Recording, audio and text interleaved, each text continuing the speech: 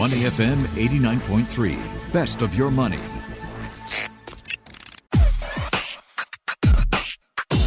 Money and Me on Your Money, only on Money FM 89.3. Good morning. Adam Reynolds from Asia Pacific, CEO at Saxo Markets, is joining us live. He'll give us his market overview and also give us all a glimpse at Saxo's first in the investment and brokerage space. By the way, they're offering bundle packages for investors. So what access do the bundles provide and how do they allow you to trade at better prices? All that coming up. But first, Adam, good morning. Welcome to the show. Good morning, Michelle. Great to be here again. Help us understand what's happening in the tech sector. So very different stories when it comes to Meta.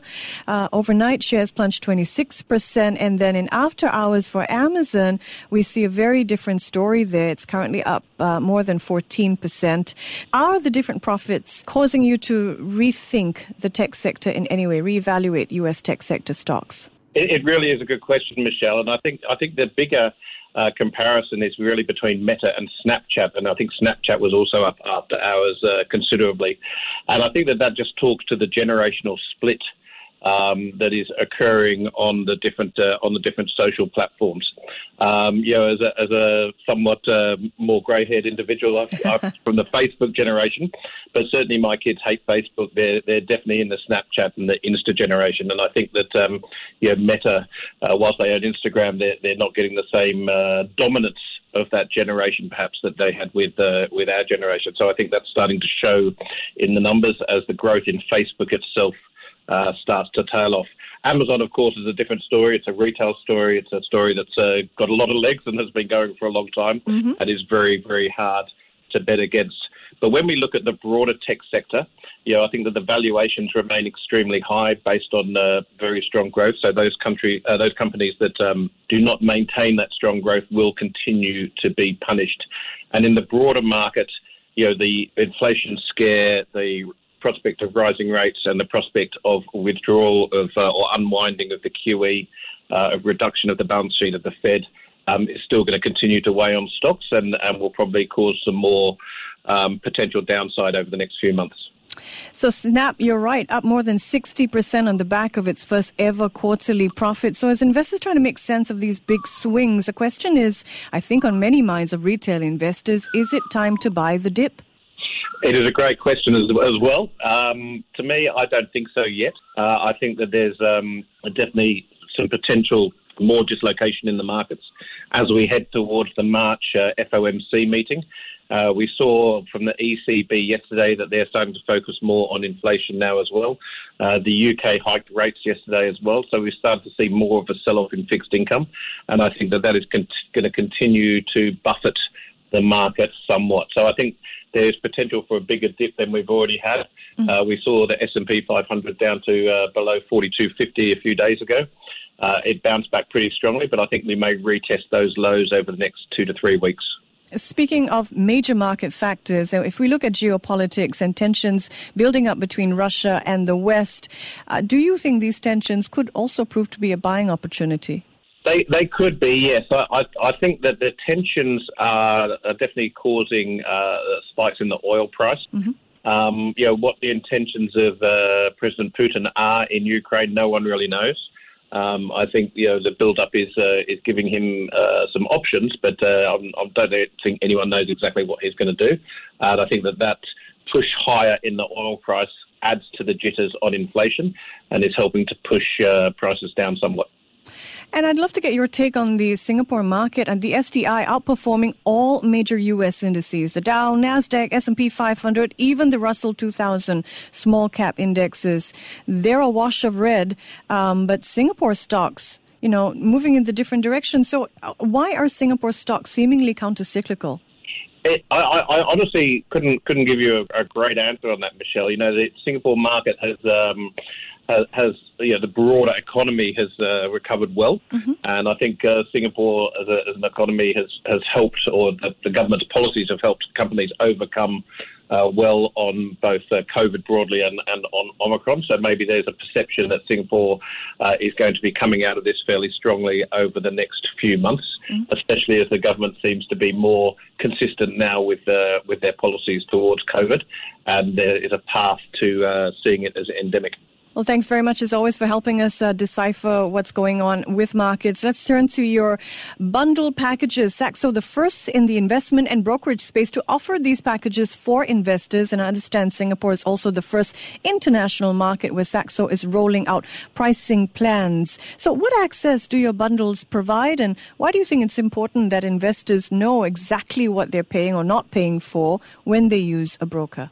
Yeah, look, I think that the brokerage industry is awash with hidden fees, which is always a tricky thing for investors because they think they're paying one thing and they find a whole lot of other fees are being charged on them.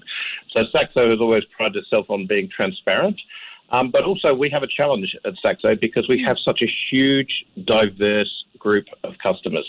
We have individuals who want to be fairly static and invest in mutual funds and ETFs.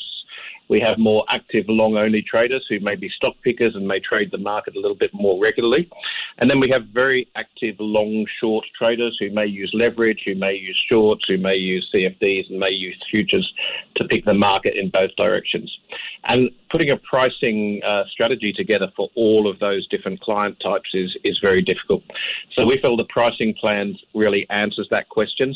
Clients can choose a plan that suits them and that fits into their trading or investment style, and the pricing plans create a lot of transparency.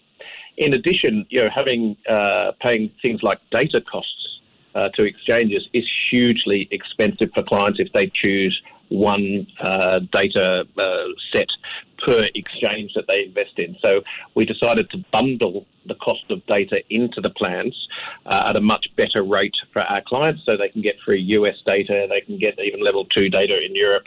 In the higher plans, they can get Hong Kong and they can get Singapore data. Hong Kong and Singapore data are very expensive, by the way, because the exchanges charge a lot.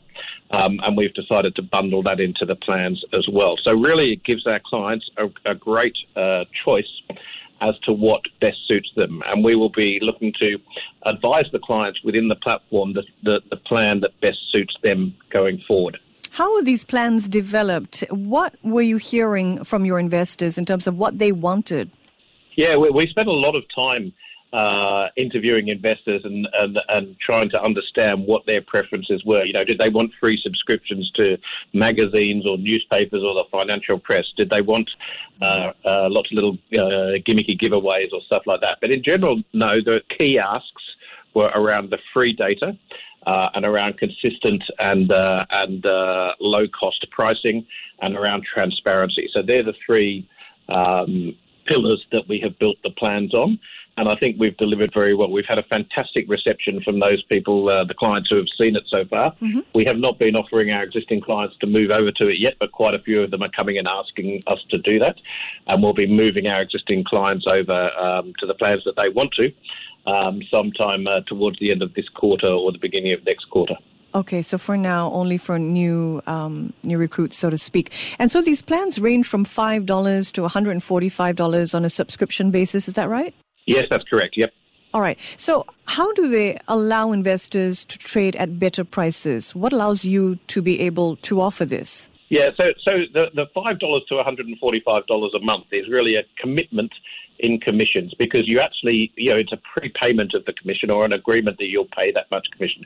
We give you the amount that you pay as a commission credit back.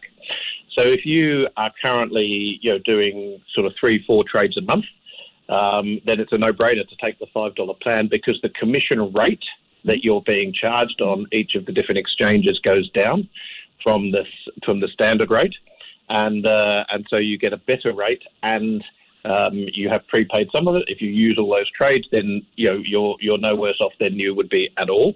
But you're getting a better rate for the trades that you're doing, and you're getting some free data into the package. The $145 Diamond plan really is not for the average investor. Mm-hmm. It is for high frequency traders who are in the market all the time. Maybe they're trading futures, maybe they're trading stocks regularly, maybe they're trading in the FX market. But they're basically a sort of semi-professional or professional traders. We don't expect a huge amount of retail clients to take that, but we do have a lot of these professional traders because our platforms are so strong. And so we see a lot of interest in that end. And the pricing there is very, very sharp. It's institutional quality pricing. So you've got this pricing spectrum that improves as you go from package to package. Mm-hmm. Every cent that you pay in monthly charge is given back to you as a commission credit that you use during that month. And on top of that, you get increasing levels of data, an increasing number of data exchanges that you get free data on as you go through the different packages. How are you able to offer these rates? Are you as a platform selling flow to hedge funds? Absolutely not. And we totally abhor that process of payment for order flow. It's something that we think is a very bad part of the industry. We think it's not in the interests of clients. Hedge funds are predatory by their nature, and they use your flow to make their decisions on the market and to drive the markets against the retail investors as they start to identify where the weak points are. So we do not sell our flow to hedge funds. We never will want to do that. We can do this because we have such a broad a range of customers around the world, mm-hmm. and so we get good buying power. We work with all of the major investment banks, and we have very good economies of scale for our platform because our platform is used by close to 1 million people around the world. Always great speaking with you, Adam. Thank you for joining us. Thanks very much, Michelle. Great to talk to you again. Adam Reynolds is Asia Pacific CEO at Saxo Markets. Before acting on the information on Money FM, please consider if it's suitable for your own investment objectives, financial situation, and risk tolerance. To listen to more great interviews, download our podcasts at moneyfm893.sg or download our audio app. That's AWEDIO. Available on Google Play or the App Store.